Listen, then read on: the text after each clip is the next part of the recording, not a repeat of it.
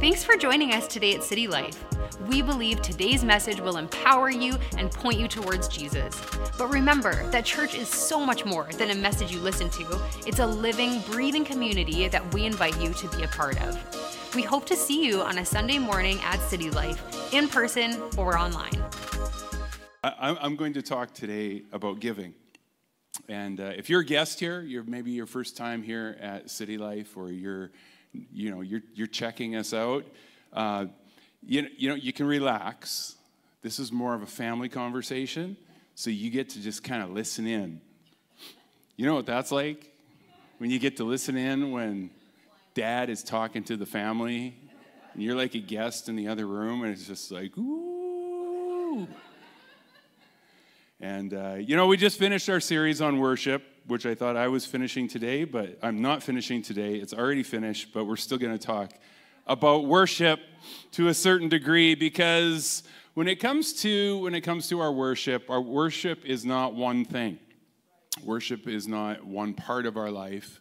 It's not, something we do on a Sunday morning. It's a whole body, spirit, and soul thing. It's a whole person thing. And, when we talk about worship, if you were to ask, well, what's worship? Lots of people would say, well, it's music, it's singing, it's the part of service where we raise our hands, or we bow or kneel or even pray. But oftentimes that's where it disconnects from the rest. And when we talk about giving, many of us would not consider giving as a part of worship. Giving's a different part.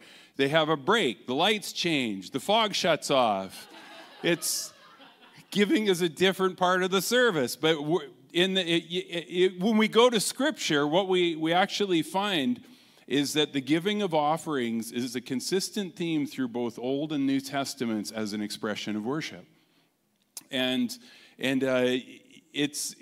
there's so much to say about this subject, but I want to encourage us, and a lot of what I'm going to say today, many of you have heard it.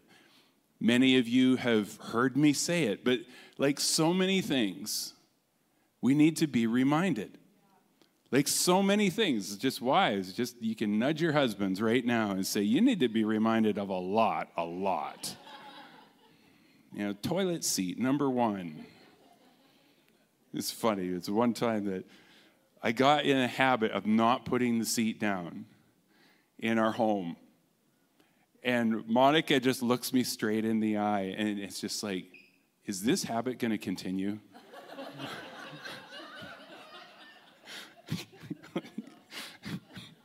All right, message received. So now I put all the seats down with duct tape. Why talk about money in church? Shouldn't we just talk about love? Like, love's safe. Like, who's going to say, well, we just need to love each other? Who's going to argue with that? There's nothing to argue with that, unless you're like a tyrant. Let's just stick with love. And I will say this, love is number one. People are the only true treasure that matters. When it comes to giving, the reason giving is important is because giving is a large part of that which enables the church to actually meet the needs of people, to reach people, to be able to help people.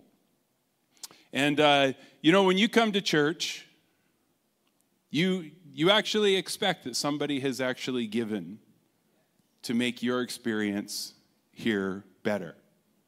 You expect that even when you maybe come for the first time, or you bring your kids for the first time, you actually come expecting somebody has invested already on behalf of your children, so that when they go to their class, we're not just taking your little baby or your little toddler, and we're not just like sticking them on a shelf in a closet, saying they'll be here for you when you get out. You expect that we have bought toys. You expect that we have prepared a room. Hopefully that room's enjoyable for their experience. When you send your kids on, you send them to CLY on a Wednesday night, you expect somebody to have spent some money to make that experience good for your teenagers. And I like numbers, so I'm a numbers guy. And so I, every once in a while, figure out, what does it actually cost us to do church per bum? Per bum on a seat. And years ago I did it, it was like $14. $14 per bum. Anybody want to guess what it cost per bum on a seat on a Sunday morning to do church for you? Well, that's high, but yeah. No, it's not 50. That's really close. It's $31.46 per bum. Some of you are thinking, fine, I just won't sit. Like, it's, I can stand. And this is a really rough calculation because, it's not quite that easy. So a family of 4 comes to church for the very first time. There was already $125.84 invested by somebody on their behalf so that they could have an experience or so that there would be something there for them of value. And I appreciate that people have done that people consider what happens is important enough that I'm going to help make that happen. But I also want to talk about finances because money plays a vital role in the quality of life. And the way we handle money is very important to the overall quality of our lived experience. And if you've ever had the experience of spending more than you have, they give you that credit card when you're in college. Okay, you're a student without a job. We're going to give you credit. And so most of us learn our first terrible spending experience in college because we have no way to pay that card. It's just magic. I want the jeans. I give them the card. I have the jeans. It's magical.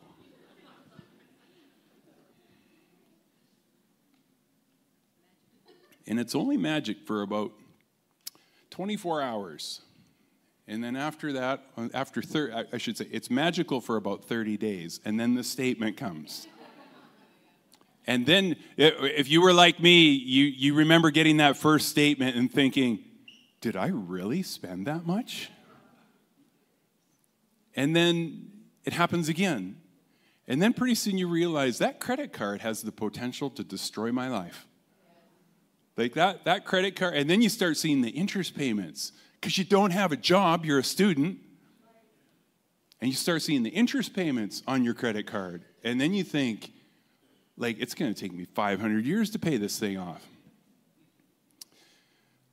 Money plays a vital role in making good things happen in life.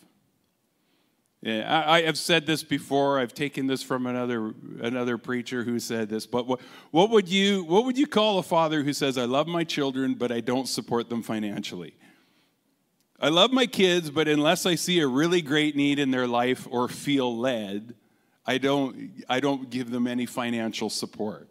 They'll do okay on their own.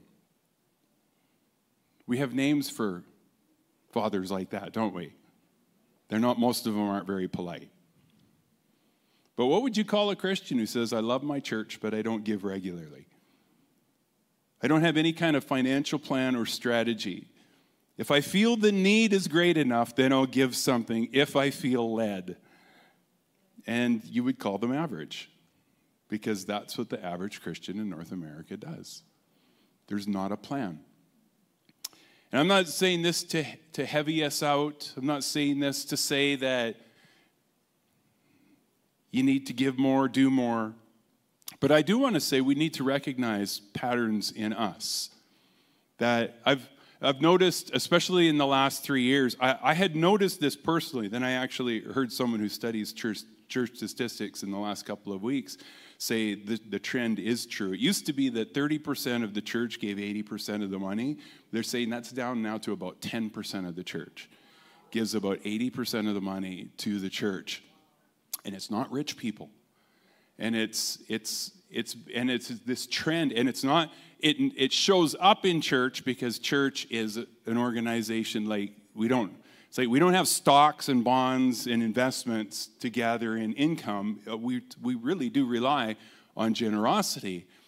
And we are living in a world where generosity is shrinking, where people are giving less and less, where there's more and more, and I would just say there's more and more fear. And so what fear does is fear causes us to like close our life in. And spit. Fear causes us to withdraw into ourselves. And collectively as a society, and there's a lot, like we could go into many reasons for it, but the last few years have all kind of caused us to protect ourselves a little bit more.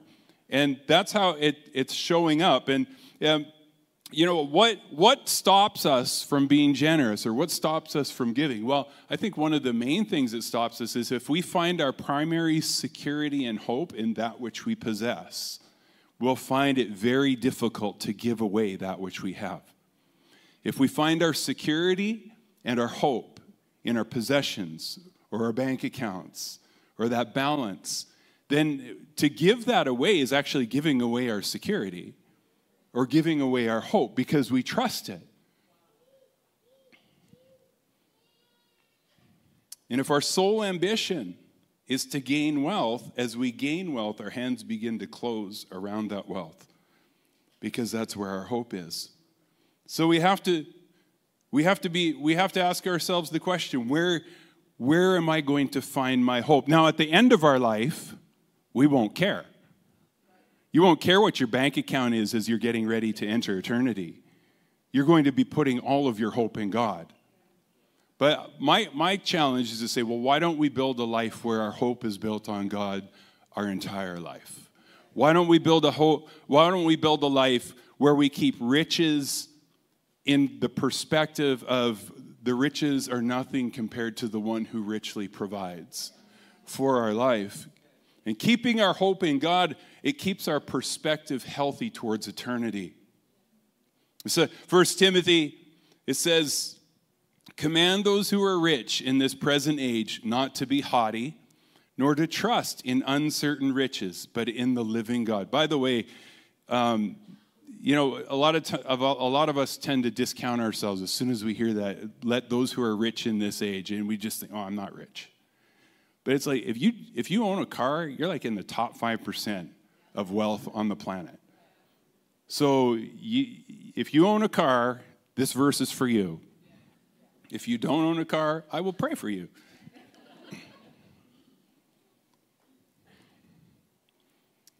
Command those that are rich in this present age not to be haughty, nor to trust in uncertain riches, but in the living God, who gives us richly all things to enjoy. Let them do good, let them be rich in good works, ready to give, willing to share, storing up for themselves a good foundation for the time to come, that they may lay hold on eternal life. And there's some things here. The first is a warning. Don't put your trust in what you own. Don't put your trust in what you own. And you don't have to go back very far in history to realize that we are in a very prosperous society compared to the rest of mankind forever. Like compared to King David did not have a flush toilet. We live very, very well. But the temptation is to trust in that, is to put our hope in that. And what Paul is saying is teach your church, put your trust in God. And then he gives some steps. How do we keep ourselves from kind of getting locked into this world? And he says this. He says, do good, be rich in good works, be ready to give, willing to share. And there's something that happens as we do good works. Not just be good, but do good. And so that's, when it comes to church, we're not just trying to teach you to be good, but we're actually wanting we to do good. And the simple reality is, doing good without finances, you actually end up limited in the good you can do. Ready to give and willing to share. And, a lot of times we think, well, the wealthier I get, the more I'll give. But the truth is, the opposite is true. It tends to work the other way. The wealthier people get, the less likely they are, or maybe it's a better way to put it, is the percentage actually drops in generosity. And God does pay attention to percentages. Mark chapter 12, Jesus was sitting across from the offering box. Here is a politically incorrect pastor.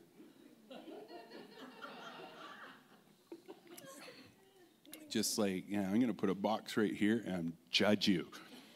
I could never do it. Sitting across from the offering box, he was observing how the crowd tossed money in for the collection. And many of the rich were making large contributions. One poor widow came up and put in 2 small coins, a measly 2 cents. And Jesus called his disciples over and said, the truth is that this poor widow gave more to the collection than all the others put together. All the others gave what they would never miss, but she gave extravagantly what she couldn't afford. She gave her all. And what he was saying, he was basically saying he saw the proportion of what she did. He saw the percentage. And when it comes to our life, when it comes to our income, when it comes to our giving, percentage is everything. The question is never how much are you making. The question is what percentage are you living on? Because if you've noticed like me, it doesn't really matter what you're making that determines whether or not you have a stress-filled life. It's what percentage are you spending. And if you're making a certain amount but spending 105% of that amount, that's a recipe for stress in your home. I won't ask you to put up your hand if you've experienced that stress.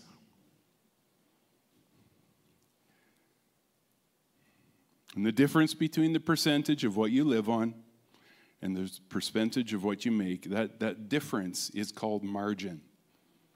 And if you have margin, you will feel secure. And if you don't have margin, you will feel insecure. And the amount you make doesn't matter. It doesn't matter. And if you look back over your life, looking back over our life, there were times, I don't know how we lived when we started the church. I honestly do not know how we did it. I do not, the amount that we made, we shouldn't have been able to have bought a house. We shouldn't have been able to do anything. But we just got control of the money we had through a few fights and rather heated disagreements at times. Don't act like you haven't had them in your home. Communication, sex, and money. That'd be a great series, wouldn't it? Yeah. We'll just call it the Discomfort series.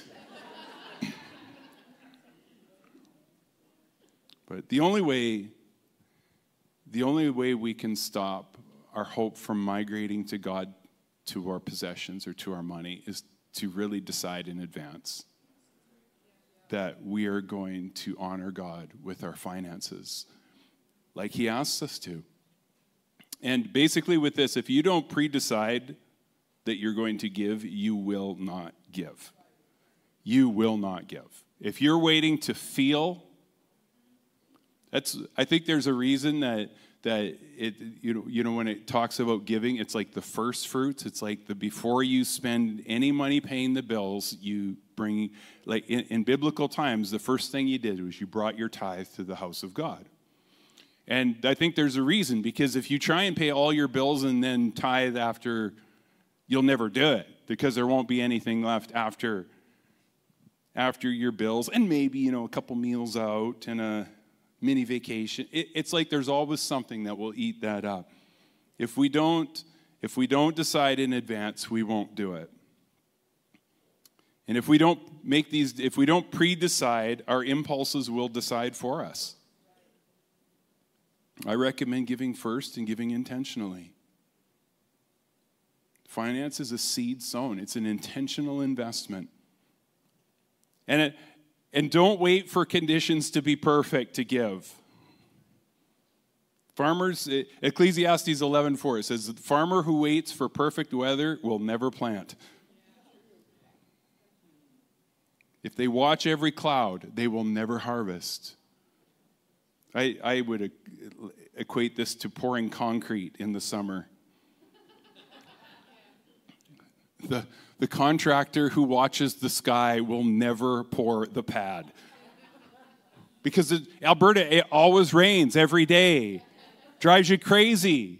There's never been a time in my life I've been so anxious as when I pour concrete in the summertime. And then just hope it doesn't rain in the middle of the pour. But it's like giving. It's like there's never a perfect time to give. Intentionality produces effectiveness. And can you imagine what church would look like if we all just kind of, you know what, we're just going to show up at, 10:30-ish. And you all just come and we'll figure out what everybody's going to do. And we'll take volunteers. Some of you guys can take some kids over into that room over there. And then some of you can take like the babies over into this room, and then we'll take the 3 to 5 year olds and we'll stick them over in this other room, and we'll just figure out who's going to be in charge of them. And then with the rest of us, we're going to come in this room. We're going to figure out who could maybe play an instrument or something. Lead us in a song. To God be all the glory. Okay, Mike doesn't get to lead next time. Like, what would church look like if it wasn't intentional? What would it look like?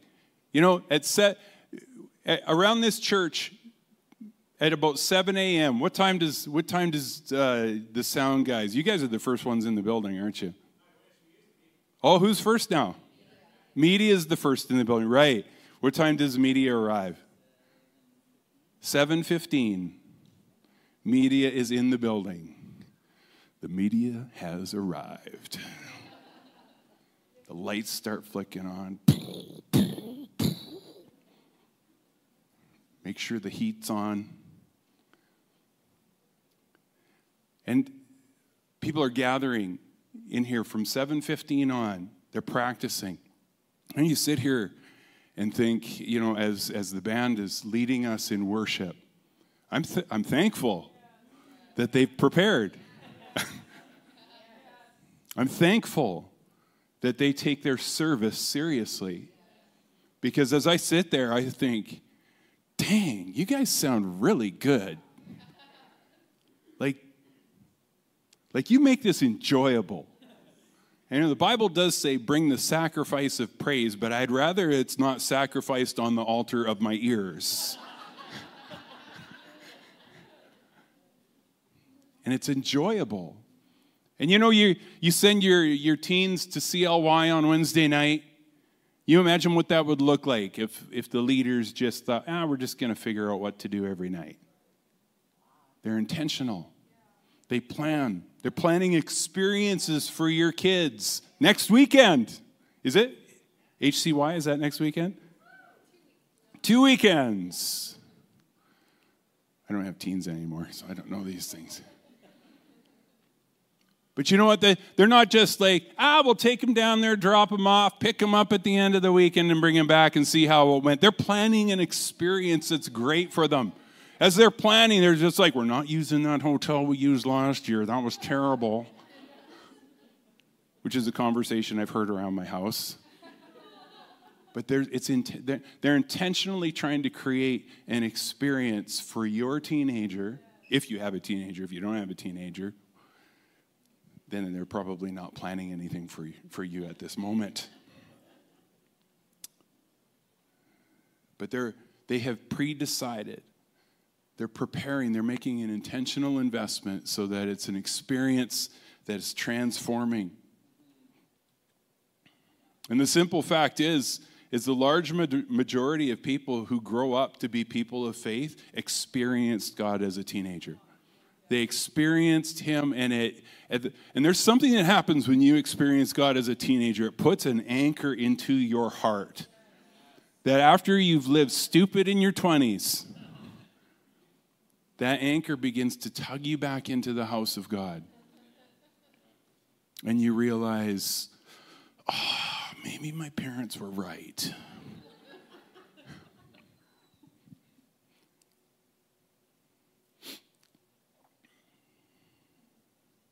You know, Malachi chapter 3, it says, this is the portion of Scripture that talks about the tithe. And it says this, bring all the tithes into the storehouse that there may be food in my house, and try me now in this, says the Lord of hosts, if I will not open for you the windows of heaven and pour out for you such blessing that there will not be room enough to receive it. By the way, that blessing isn't like just financial blessing. That's like God's whole blessing over our lives. And I will rebuke the devourer for your sakes, so that he will not destroy the fruit of your ground, nor shall the vine fail to bear fruit for you in the field.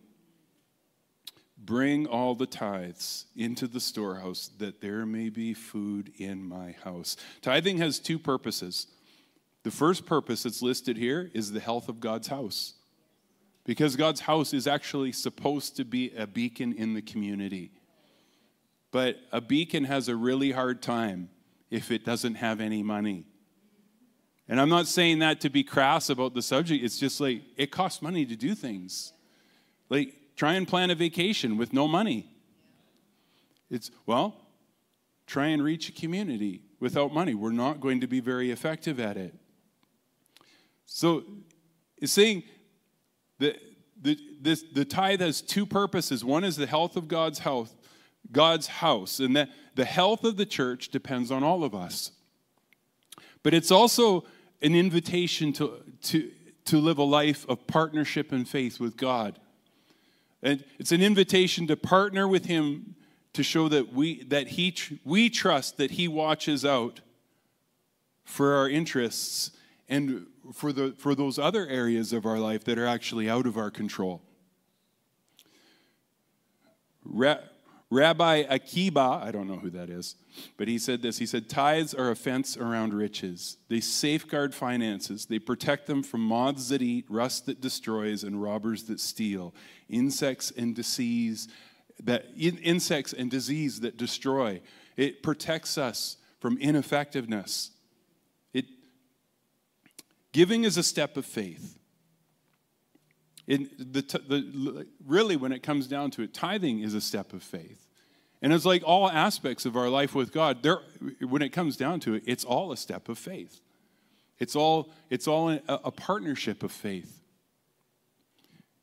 And giving is a step of faith, and it's very difficult to act in faith if we live from a place of fear. And I have noticed there is a very strong narrative of fear that seems to be growing in the world around us. And one of the things that I have noticed, it doesn't really matter which news source you watch. It's all kind of trying to make you fearful. Am I the only one noticing this? Like, it seems like everything I watch, it's kind of fear and outrage. And it's really easy to get black-pilled. It's like, have you heard the term black-pilled? Yeah, it's just it's basically, the Matrix, the red pill, the green pill, or was it a blue pill? Red pill, the blue pill. It's time to watch the Matrix again. One opens your eyes to reality and one lets you live in deception. Well, being black-pilled is basically the whole world is doomed. It's all going to die. everything's getting worse, which is not true. It might get worse if we let some of the people in control keep doing things. But the world overall is not getting worse. 100 years ago, 40% of the world lived in extreme poverty. Just 100 years ago. And on the scale of humanity, that's a short period of time. That's like 2.5 generations. It's not long. In basically, from the time that my grandfather was born, about 40% of the world lived in extreme poverty. Now it's less than 10%. Like in just a short period, we have just about eliminated poverty from planet Earth. You say back in the 1920s, it was the number of people that died from cold exposure in North America was about 430,000 people a year. Now that number is less than 2,000. Like, things have improved. But if we listen to the narrative of fear, we're going to believe it's all getting worse. Hold on to what you got and hope for the best. Form your commune, grow your food. Might not be a bad idea, actually, because the food is healthier that way. But all I'm saying is that we have to watch, is the primary voice influencing our heart the voice of faith, or is it the voice of the world around us? And it's very hard to respond in faith if all that we're getting fed with is sources based in fear.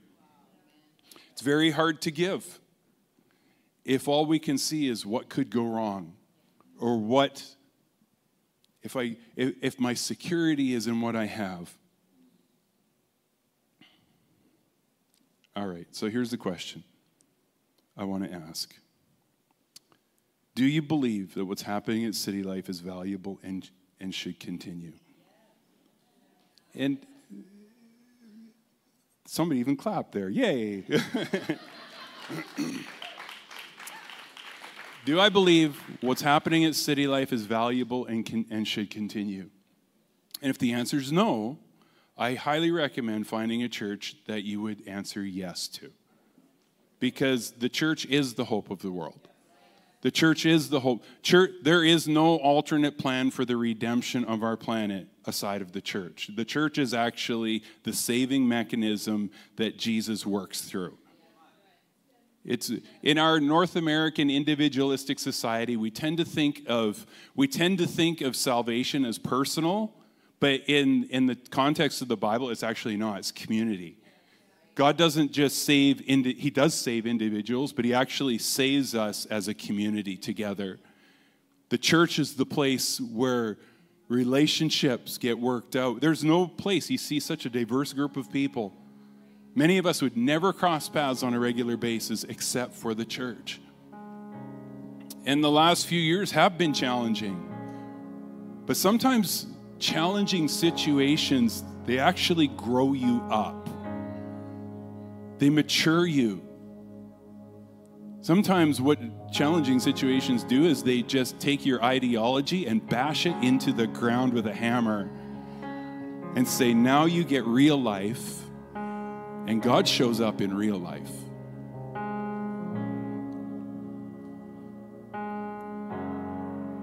If you call City Life your home, then I want to encourage you to have a plan to financially support your home and make it strong.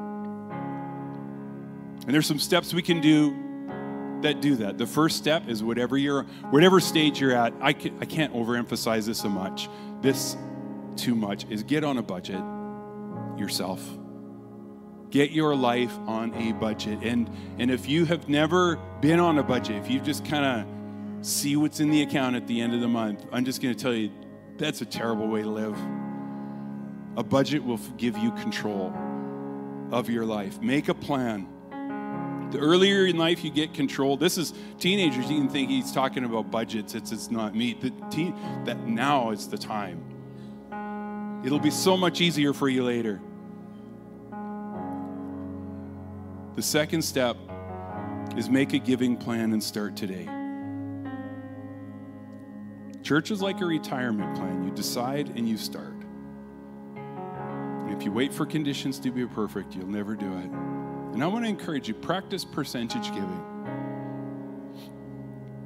One, because it's easy to figure out, but it's also, it creates intentionality. It gets your life on a track to say, I am going to invest in the things that I consider important. The things that I want to see grow, I'm going to make sure I am investing in those things. Not just the time I feel a need, but all the time, because even though I don't feel it every time or every week, it's just like, I know that this is important, so I support it. Okay, I'm out of time, so pre-decide that you're going to do it, and then start adjusting your life to be able to do it.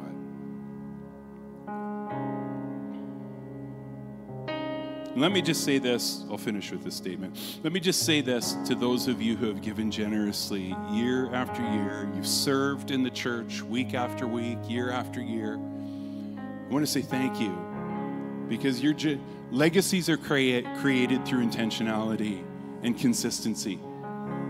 And I want to invite, to me, there's nothing that would be more potent in our community than an entire church that believes what we're doing is important, and we're going to do everything we can to bring the hope of the gospel to the world around us.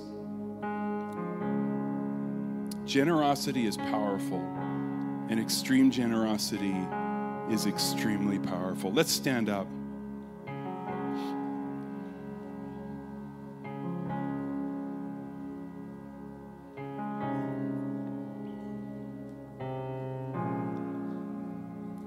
And I want us to, if we can just close our eyes.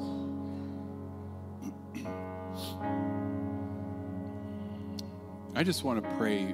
I want to pray for us. One, I want to pray for those of us that when I mentioned about getting black-pilled or just the negativity and the fear in the world around us, you would recognize, you know what? Some of that fear has gotten a hold of my thinking. It's found a place in my heart. And I don't want to be living my life based on that fear. And if that's you, you can respond how you feel fit. But if you're bold enough, you can just put your hand up wherever you're at. And I'm just going to pray for all of us that, Father, I pray that we would not allow the narrative or that storyline of fear in the world around us to get a hold of our hearts and cause us to become skeptical, cause us to become untrusting of our neighbor. You've called us to love our neighbor. And Father, I pray that you would just work in our hearts so that your heart is living in our heart. That we begin to see the world through eyes of faith. That the world the world around us, this is the world that you died for. This is the world that you are redeeming. And Father, I'd pray for all of us that we would just embrace the faith that comes from embracing your word, embracing your truth, and we would actively resist the storyline of the world around us. And you'd give us wisdom to recognize where that storyline has got a hold of our heart in ways that are not healthy. And we would begin to replace that with the hope of your promise, the hope of your word. And that our hope isn't in our circumstances or in the situations we see from day to day, but our hope is in you. Our hope is in Christ, and we just choose to put that hope in you. And I'm just going to lead us in a prayer saying yes to that hope that's in Jesus. And if you're here, maybe you've never prayed that prayer, or you're watching online and you've never prayed that prayer, you can just join us together as we pray. Let's just pray. Jesus, I say yes to the hope that's in you. I want my life to be built on your truth. I receive your truth. I want to follow you and your ways for my life. In Jesus' name, amen. Amen. We hope today's message encouraged you. If you want to take your next step in saying yes to Jesus, you can always contact us at cty.lc/nextstep or fill out the Next Step section on the City Life app. It's an honor to play a small part in what God is doing in your life. We look forward to connecting with you soon.